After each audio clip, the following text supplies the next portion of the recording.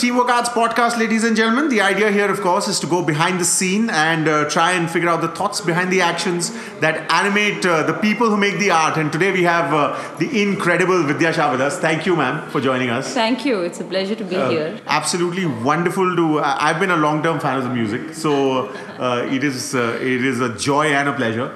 Ever since the age of 12, it seems the melodies have been your friends. Yes. So, the thing about the internet is it just picks up random stuff and then it's etched for life. So, Isn't it? So some announcer obviously said at the age of 12, and the Carnatic classical. I was like a little surprised. Well, actually, music has been literally a part of my life from the time I was born because like a lot of good, tamrams, I grew up in an atmosphere of music. My mother plays the Saraswati Veena, my sister's a Carnatic musician. So, in a sense, there was no escaping for me. For sure. And eventually I also started learning with a lot of hesitation, but yes, I had to succumb. So, so when was it? I mean, for the record that you Let's started set the record right. Yes, it's important, isn't it? Because Wikipedia in the first paragraph are powerful weapons of knowledge, aren't Because they? I tell you, it's the ultimate, source of truth. Yes. Or now. so it's become. No, around then, 9, 10 is when I remember. Actually, when I was 12, my sister was performing, so I sat on stage with her. So maybe that's how it got sort of interpreted in that way. But yes, music started. And then, of course, there was a lot of learning that was involved as well because you. So, I often say it's like Riyaz and Talim. These are these are essentially two cornerstones of any musician's life. For sure. Talim is, who you're learning from, the rigor that you go through in the process of learning. And Riyaz is how you sort of deal with what you learn. For sure. And there's a lot of drudgery, there's a lot of hard work.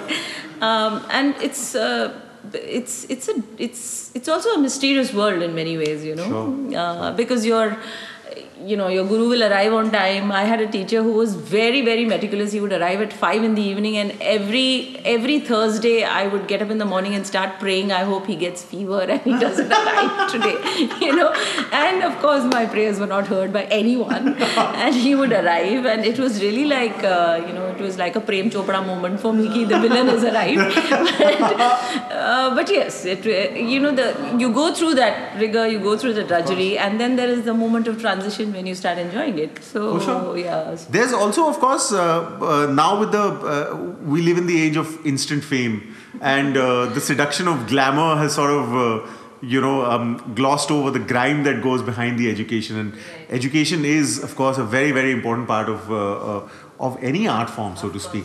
And there's always been that debate about natural talent versus hours and hours of riyaz. Where do you stand on that debate? I'd like to believe I have a bit of both. Mm-hmm. I do feel that some element of aptitude is essential. Some element of aptitude which could then become talent, and which could then become potential that needs to be harnessed, and so on and so forth. Sure. But if you have aptitude, then you stand a better chance of becoming a performer, let's say. Sure. So even if you have not learnt, for example, we've had greats like Manade Saab, Kishore Kumar Saab, who have not formally trained. Sure. And they were, we all know they were brilliant musicians. Absolutely. Absolutely. So clearly it was a thing of aptitude, it was a thing of talent. They had a flair for it, let's say. For sure. But if you have a bit of both, then it's really, the best of both worlds, if one can say.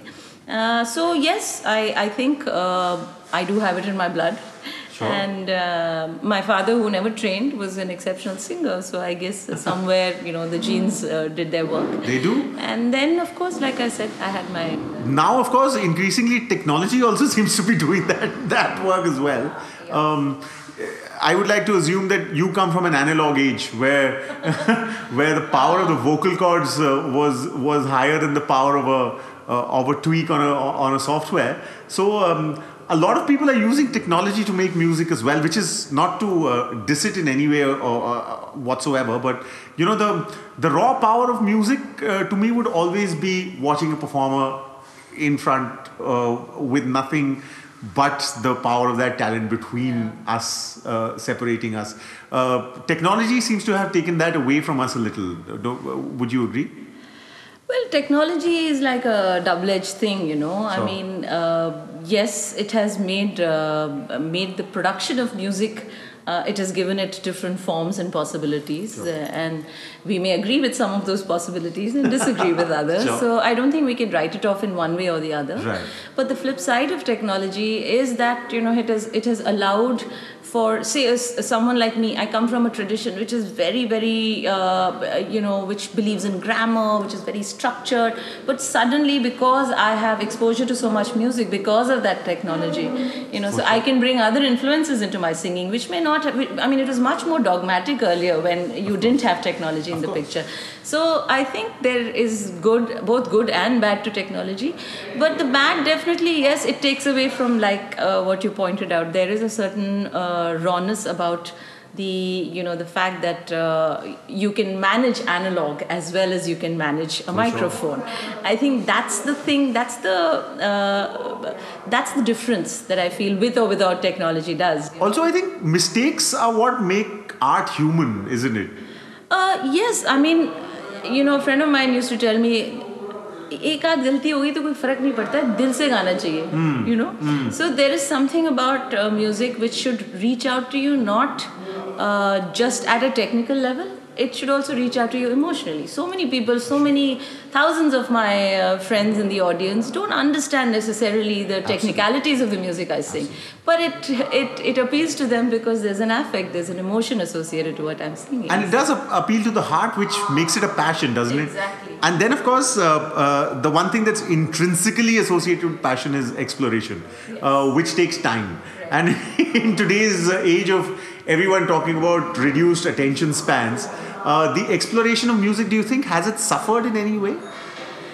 You know, I can talk more confidently from the point of view of music that I practice. Yes. I mean, I can't make a generalization. But from my own experience, if you look at how Indian traditional music has survived over centuries now, sure. I think it is. I think that suggests that it's not just about speed and technology and attention span. There is something which is, there's a beautiful word for it in Hindi, which is tehrav. Yes. And it has that, you know, traditional music has that tehrav, which makes it possible to exist across centuries. Sure. It therefore has a certain resilience, which makes it so appealing. So yes, there are, you know, with the advent of popular music in a very imposing way, let's say, it has taken away from the languor that people used to enjoy earlier. That's a lovely word, yes. But that's not to say that the beauty of that doesn't remain. For sure. You know, so it's just a choice that people make, and of course, you are in a unique position to say that because you've seen the audiences change, so to speak, because you've been exposed to audiences for such a long time. How have you seen the audiences change from the time that you started or that you remember to now when you're performing in a pandemic year, so to speak? I have to say that you're making me sound like a really old person, by the way. Fine wine, I assure you, Vidya. Fine wine. No, but really, jokes apart. I have had the opportunity of singing to really a very, very eclectic, wide range of audiences. So, for example, you know, every time I sing at the Jaipur Lit Fest, you know, they have music is such an integral part of the JLF scenario, and they've been around now for more than 10 years, and I've been associated for almost that long. It's not that I'm singing every year, but I feel very closely associated with the festival. And the kind of audiences that I meet there, you know, their hunger, their passion, their excitement, and how they look forward to an evening. Sure. You know, I met someone yesterday at the opening, and she said, oh, you know, I remember this thing that you did at the Hawa Mahal. You know, it was part of that heritage event that you had done, and it was such a magical experience. So that's what one really lives for, right? As an artist, it's that it has made a difference to a set of people. Hey, that's great. It doesn't always have to be, you know, like, oh, she has 6 million followers, or he. It doesn't necessarily have to be, scale doesn't have to be the defining parameter. I think we are living in the age of tyranny of type, isn't it? I mean, we live under the tyranny of numbers, but sometimes you have to ignore that, isn't it? Well, it is. I just feel that should not be the only way to look at something. I'm not saying it's not exciting to sing to a crowd of 5,000. Hey, yes, of course, it's lovely when people are, jiving to your music, sure. But having said that, even if you have a discerning audience of 25 or 50 who want to engage with your music at a much more intimate level, which is what traditional music allows you to do, and which is fabulous. There's, of course, the practice of art, and then there's the responsibility of art, which you seem to be taking quite seriously. Shouldering the burden. And quite lightly it sits on your shoulders as well, which is. But you seem to be taking the responsibility of art quite seriously. I would steer clear of using words like responsibility, but yes, in the sense that I feel very committed. Right. And I feel that, I come from a tradition which is largely an oral tradition, right? So Guru, Shishya, Parampara, all of that is very much a part of it. But I've had the privilege of a mainstream education as well. So I try and see whether I can combine the two privileges that I've had and make my music and make the music that I practice more accessible. So when I do productions, like I've been performing with William Dalrymple, a couple of his books we do as in a performance format. Sure. So The Last Mughal, The White Mughals, and now of course we are working on some of his other new books as well. So that is a great way of locating history, of talking about the music from that time, and also engaging in literature and music. Sure.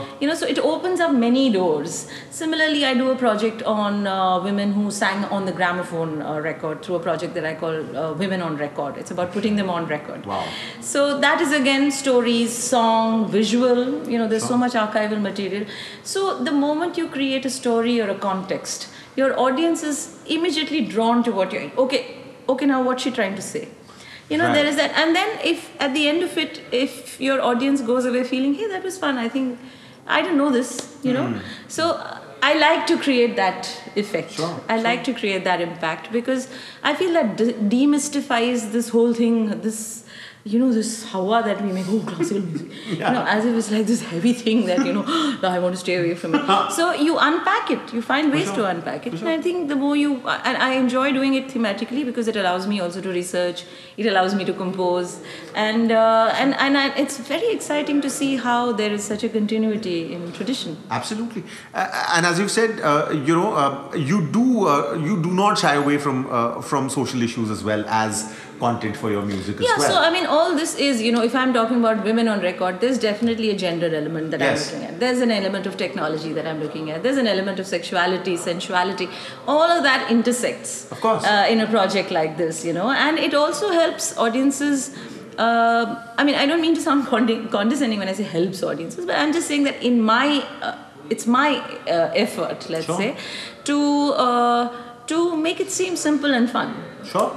Sure. So my social responsibility to that extent, yes, there is an advocacy element in whatever I do. And you were talking about the pandemic year. I've set up a trust where I'm trying to facilitate lives of musicians, and it's not in my capacity to do financial assistance. That's not where I'm coming from. But there are many other roadblocks that musicians face. Sure. You have to be much more online, for example, now. Right. And a lot of musicians feel like they would like to put something up, but then they don't know how to use their, they just, कोई record कर रहा है, उसका यहाँ forehead कटा हुआ है, या mic बहुत दूर है. So I'm running, for example, a series of workshops on how to create smart productions with your little phone.